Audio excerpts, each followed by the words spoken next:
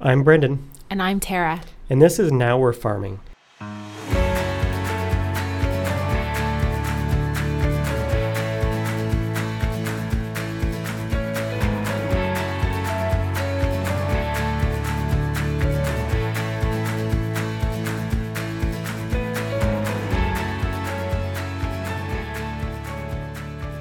Wow. So we're here. We talked about doing this for a long time, right?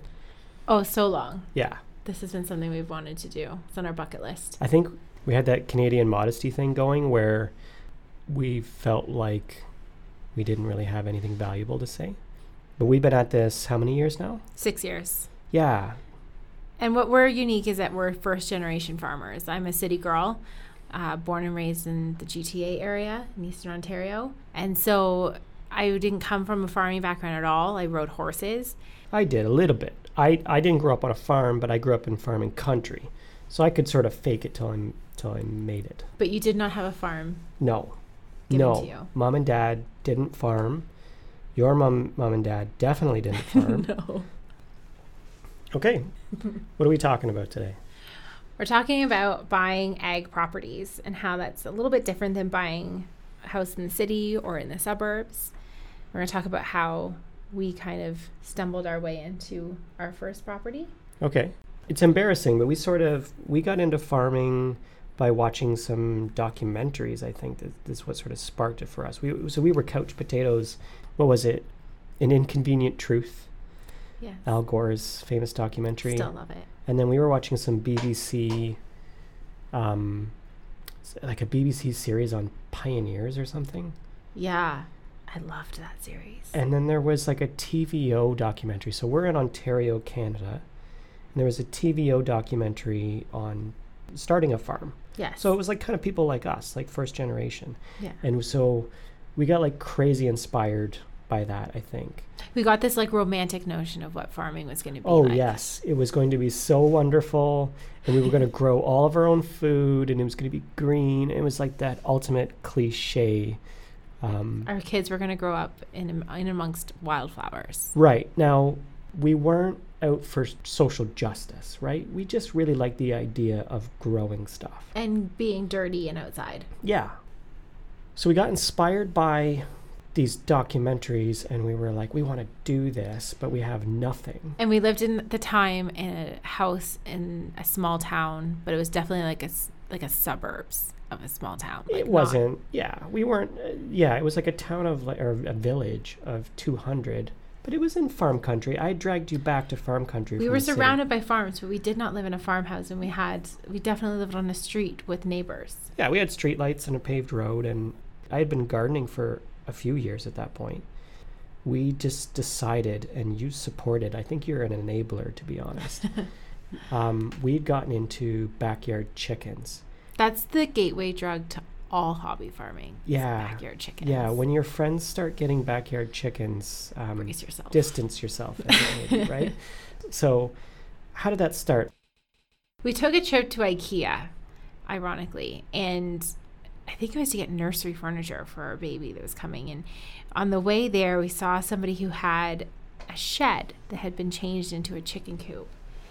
And I don't know if it was a good thing or a bad thing, but said to Brendan, we should get some backyard chickens. And that's all he needed to hear. And he was on the backyard chicken train. Yes. It was happening. I needed to do this. Now, I had a little bit of history. I vaguely remember taking masking tape that we had from painting or something. Yeah, and he laid the floor plan out of a chicken coop on my living room floor. Yeah. Because he wanted to see if it was going to be big enough and how many chickens could be fit in this space. It was like, let's get as many chickens as possible. So I was really excited. I was getting ahead of myself. We didn't get chickens in the right season. We had no idea where to buy them. We didn't really know the first thing about keeping chickens. And we rushed into our local Tractor Supply company and bought up tons of stuff. Mm-hmm. And I think I spent a small fortune at the local hardware store and built the silliest chicken coop possible. And then it wasn't good enough for us to wait for like chick days at the local TSC or whatever. It was like, no, we need to get on Kijiji and like find any source of chicken. We were so excited to get into chickens that yeah, any chicken would do at that point, right? He's saying we, but it was mostly him. Okay, so fast forward, we got the backyard chickens. We were doing that for a while. I think these were the world's most expensive eggs that we were making, and our family was growing, right? Our family was growing. So I was pregnant with my son, and we already had one daughter. But with the chickens, I fell in love. I don't like birds. I don't like chickens. Yeah, you hate birds. I hate birds, and I hate chickens. Yeah, she has this like irrational fear of turkeys. They look like baby dinosaurs. Yeah, so in Ontario, wild turkeys are making a comeback. You actually and I don't remember turkeys as a kid, so now it's pretty commonplace to drive down a rural road and see turkeys everywhere, which is really cool. But it's your nightmare. My nightmare. Yeah. Yeah, I am not a big fan of things flying in and around my head. I'm not a big fan of birds and chickens, but I did fall in love with taking my daughter out to the chicken coop to get her morning eggs. There was something really romantic about it, and I did like teaching her that aspect of her food and making sure that she understood where food came from and the sacrifices that animals make so that we have food. And I think it was pretty cool to make stuff for the dinner table. So like, bringing vegetables in from the garden like once a year or something is cool. But every day having stuff coming in was really cool. And so we did a deep dive into this. We did, because then all of a sudden Brendan went into wanting to make cheese. Yes. And he was making cheese and bread. Yes. Cheese and bread was our oh my God, I made so many terrible loaves of bread. So like, here's the thing, the drive is there. I don't think the talent is there. Like I think I must have killed. And he made a lot of mozzarella. I did. Yes. Yeah. Yeah.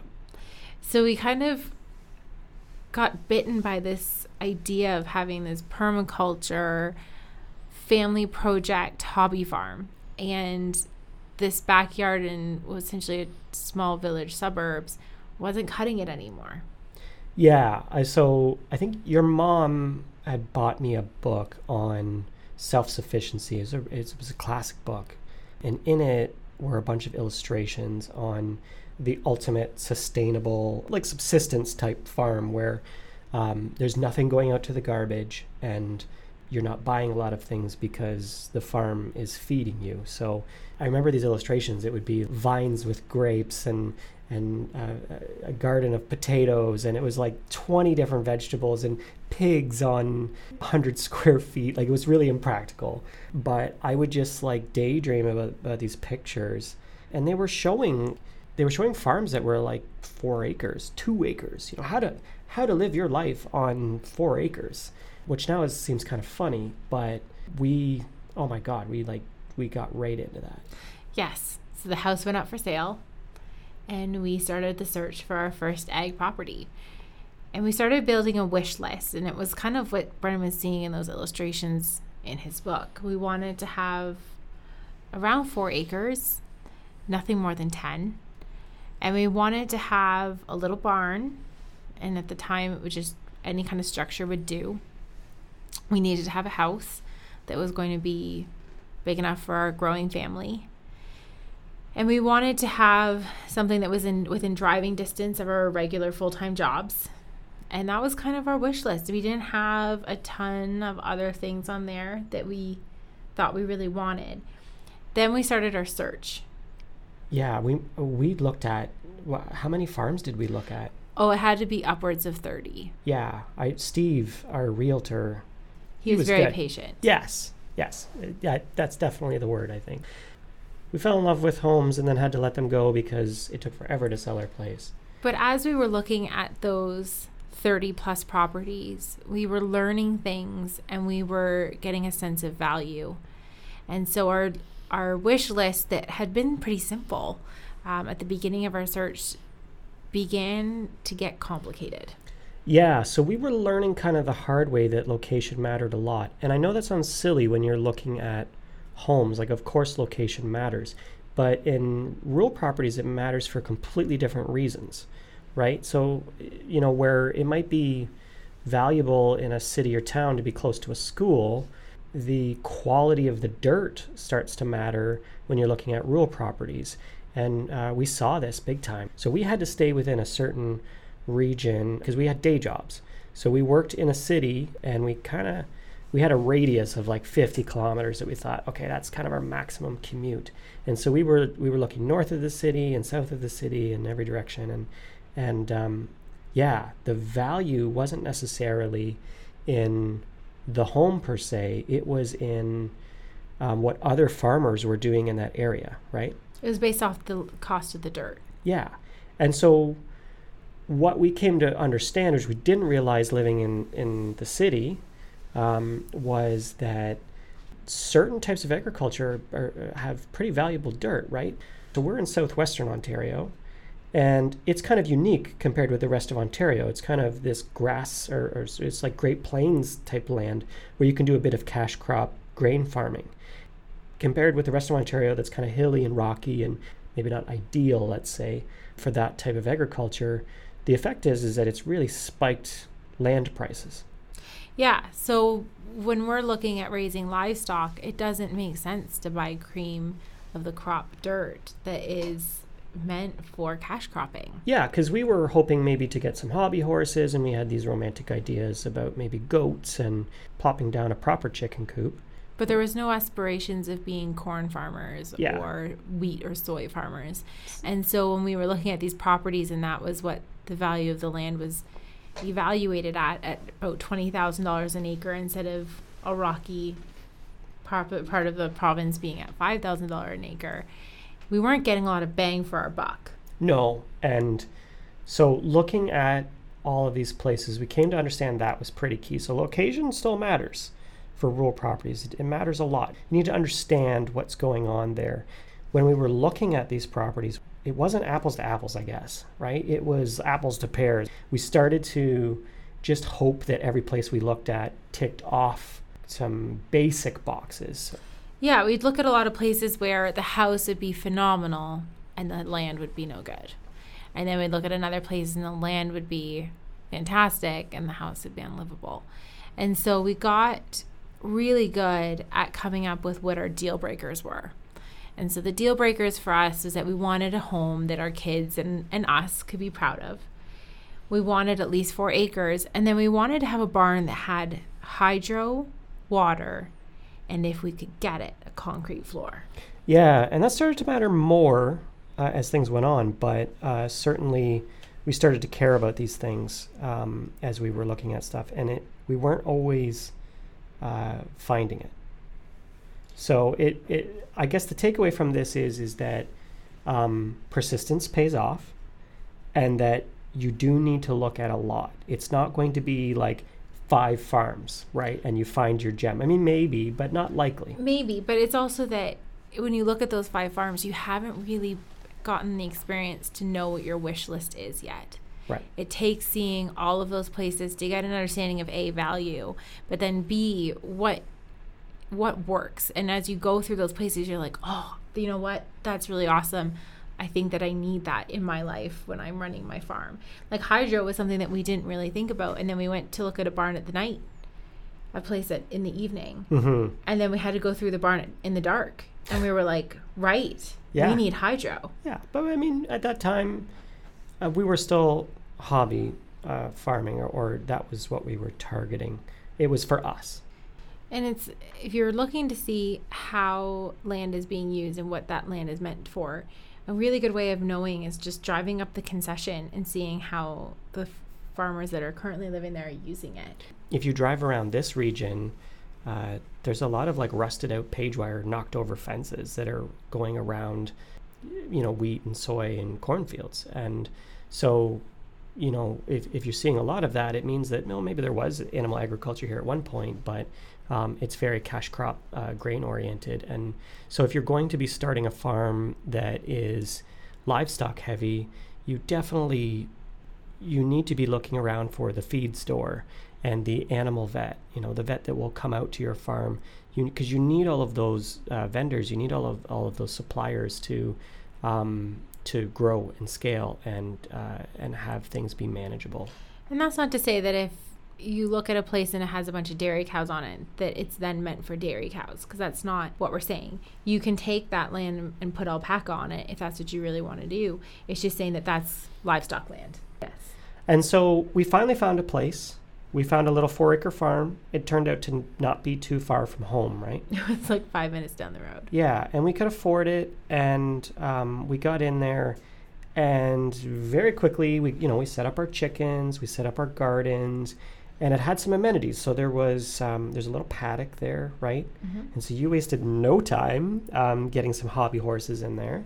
I sure did. And yeah, so we existed kind of happily like that for a couple of years, and it was by no means it was a rec farm in the sense, like it was a hobby farm. It was for us. Yes, it was all family projects and Yeah. self-sustainability activities. So when you buy a property, an agricultural property, your property is going to be allocated nutritional units. And nutritional units is a management system of essentially manure. And so when we bought our property, we were allocated 4 nutritional units. And that's not a coincidence to the fact that we had 4 acres. In our area, it was 1 acre, 1 unit. And so the units, animals equal different amounts of that unit. So 1 1,200-pound horse is equal to 1 nutritional unit, or 1 cow is worth 1 nutritional unit, or 3 pigs is equal 1 nutritional unit. You're quite an expert on the nutritional units. Well, I did a lot of reading on it because I wanted to know exactly what I was allowed to have. Right. So I went and got 2 horses at 1,200 pounds each. That was 2 of my 4 nutritional units. And then I got 1 pony, who is considered a half nutritional unit. And so from there, we were left with 1.5 units. And we had a couple goats. I think we had 4 goats at the time, which would equal another half a unit. Mm-hmm. Because it's 8 goats to equal 1 unit. And so we were like, well, what can we do that doesn't require a lot of units? And I said to Brendan, I think you should become a beekeeper, because bees equal 0 nutritional units. Yeah, and that was pretty creative of you. And we started to get quite good at it. I always use this term, the New York City condo of farms is kind of what we started with. And that forced us to think really creatively about the best use of the space. And so you would come up with this idea of getting into honeybees, and that was certainly influenced by what is still happening right now, which is that bees are in decline, and we need to do everything to save the bees. But that made it top of mind, and we got into it like a lot of people did. Yes. And then from that, we kind of started selling our honey, and we got kind of bitten by can we get our farm to make us some money? Yeah, so you and I are pretty entrepreneurial. I run a business in my day job, and we've always been kind of like that. And so, yeah, kind of slowly we started selling honey on the side, right? Honey and eggs. Yeah. And people were asking. They were asking to buy some of this stuff, and we're like, okay. All right, sure. We'll sell it. So because of that, we started to have bigger ideas as to how we could make money. Yeah. And we kind of decided we didn't like the goats. Yeah. So we had at that point we had horses, goats, chickens, and the bees. And the goats were driving us bananas. And right? some geese that I never want to talk about. Yeah, we don't talk about the geese. You didn't like the birds again, right? Yeah. So the goats were nuts because they kept escaping. I think I put in like the world's most expensive page wire fence, and they had figured out how to get under it. And after I tried to solve that, they would try to get through the gate. And so we were eating dinner, and we would have escaped goats looking at us through the windows at the dinner table. Yes. And then the goats would follow you down to the bus to the bus stop to get the kids from school. And you can always tell when somebody owns goats when you drive by their farm, not because you can see the goats, but because of the desperate fence that they've had to build to contain the goats. Yeah. So we sold the goats. Yeah. And we decided that we were going to get into sheep instead. And not just sheep, but a specific breed of sheep. So we went and got Rambouillet sheep, which is a sheep that's a dual-purpose breed, but the wool is particularly valuable. Oh, look at you. You're a Rambouillet advocate here. Why? I'm a little biased. So we went and got our sheep, and we got 12 sheep, which equaled 1.5 nutritional units. Mm-hmm. That was the last of our units that we had used. And so within a year or two of having the sheep, we were selling out of wool, and we were like, we could sell more if we just had more sheep. Well, we had made our farm number. We made our farm number on just off 4 honey and wool. Yeah, on 4 acres we had made our farm number. So in Ontario, to be considered a legitimate farm, you need to have a certain gross income. And so this, all of a sudden, we found out about this, and we're like, oh, we must do this. This is. It became a mission. Yeah, and I think that was partially born. There's a bit of a, I don't know what you would call it, like an inferiority complex. I think we felt like we had something to prove to the neighborhood farmers who would sort of raise an eyebrow at us. And I don't necessarily mean anybody in particular, just the community. That's the vibe, right? Mm-hmm. And so we were like, we're going to make our farm number, and we did it. And then all of a sudden we found ourselves with, it wasn't just a hobby farm now, it was kind of a business. Yeah, and we were bursting at the seams. Yeah. And so it wasn't just the farm aspect that we were kind of overflowing on. We had 2 kids moving into that house, and then we now had 3 kids, and we were looking to have more. And so we were bursting at the seams in every capacity. So, as you do, all of a sudden the MLS listings start getting emailed to me during the day, and you're like broaching the subject of maybe looking at a bigger farm, and I'm wondering how the heck we could have possibly afford that, and then all of a sudden we start looking at things with the realtor, and we start to really get serious about this, right? Yeah, and the house yet again went on the market. Yeah. Yeah, so, and we were back into the search, but this time our wish list had gotten much more complicated. Yeah, because this time we had real needs, right? So whereas before we were like, oh, well, that would be nice for a garden, and I think we could keep some animals in here. All of a sudden it was like, I need a water line here, and I need it to not freeze in winter because I don't want to be hauling hundreds of pounds of water over snowdrifts. And we need to be able to fit our tractor through this garage door. Yeah. And we need to have a space for a bunch of different types of livestock. And we wanted to make sure that we bought land that was appropriate for livestock and not necessarily for cash cropping. Yeah.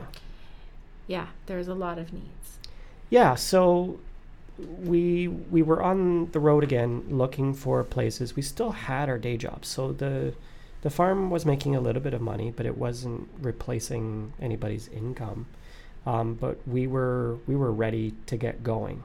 And so what kind of places were we looking at? I mean, I guess when I reflect on it, it was like 30 acres plus. It was like as much land as we could afford. As much land as we could afford. Right.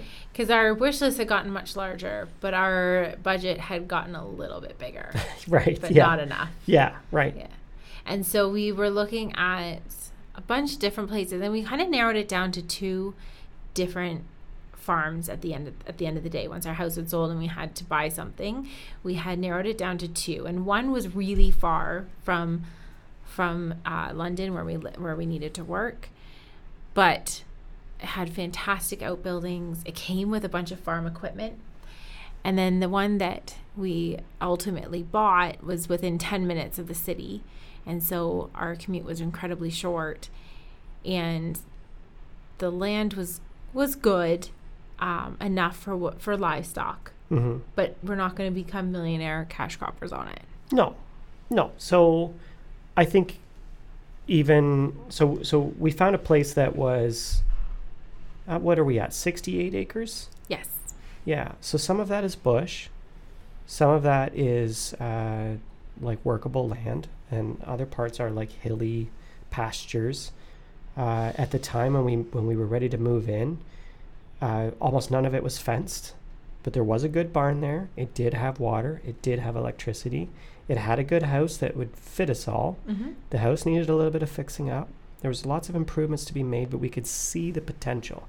And I think had we not gotten the smaller farm first, we almost certainly would have gotten in over our heads in terms of the costs here. Yes. And then secondly, the smaller farm helped us learn what we needed, what mattered and what didn't matter.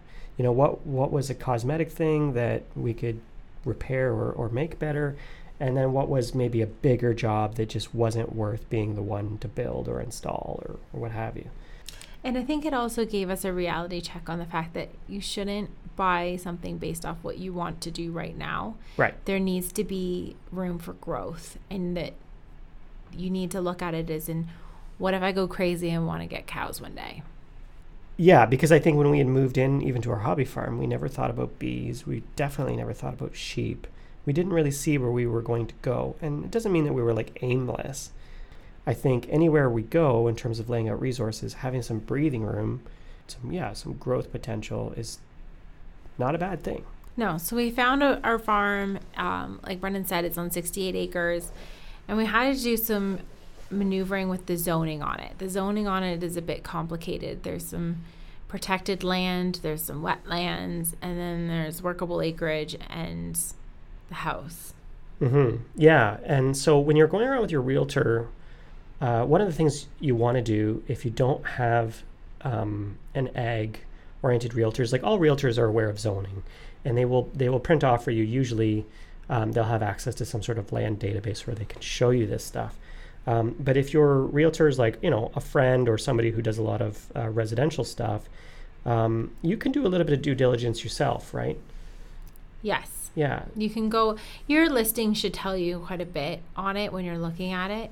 But then you can also contact your local municipality and find out what the zoning is on it and actually talk to somebody about what you want to do and can you do it there. Yeah. And it's a good idea to keep things by the book. A lot of municipalities will publish their GIS information. So this is the mapping information for the regions they're responsible for. And so you can actually look into the farm, say that you're eyeing up, and get a sense of what the zoning is on it. And it's not safe to assume that just because you see some fields and whatnot, that the whole property is in our area what we might call like A1. So just, you can farm whatever you want. There may be, like you were saying, some protected areas where there's a bush in the back that is marked conservation. And that means that, you can't just cut it down and turn it over and plant some corn. You have to keep those trees there. You have to protect that region a bit. And we have a little bit of this on our farm now, and we like it. It's good. Not every space should be farmed. We're supposed to sort of work in harmony with nature for sure. Yes, but also making sure that the difference in zoning isn't going to affect, and we're going to go back to it again, your nutritional units. Right. So if you have a ton of protected land and that can't be something that you use for farming, that's going to reduce the amount of nutritional units and thus the livestock that you can have on the property.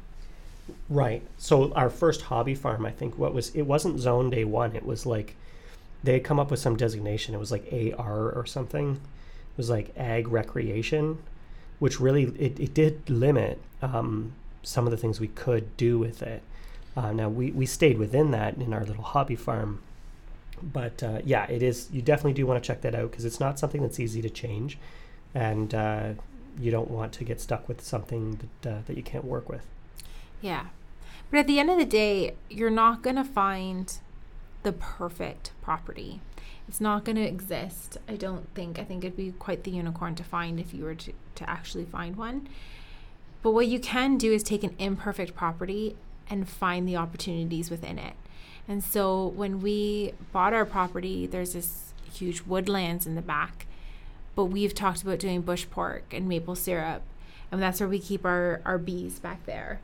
And we could raise turkeys or something like it out there as well. And we also graze our sheep on the wetlands that we have there. The horses are too heavy for it, but we do graze the sheep on it.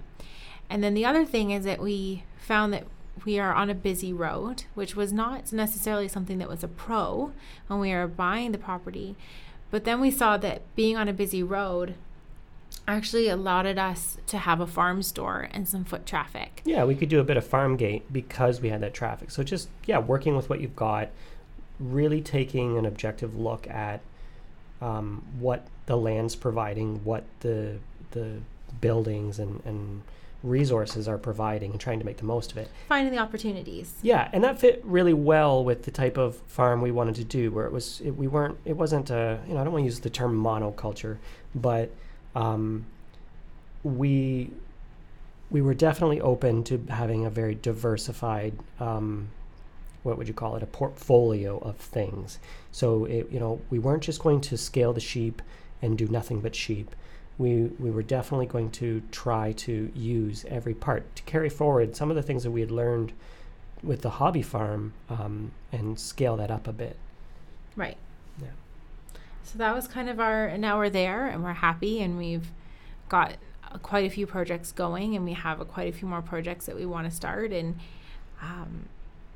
it's taking something that kind of works and meets all of your absolute deal breakers, and then making the things that kind of seem like negatives and turning them into positives.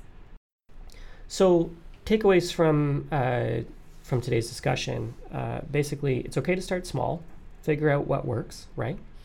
That when you do that scale up eventually, you're buying a business, and I guess try to look for opportunities with what you do have, not what you don't have.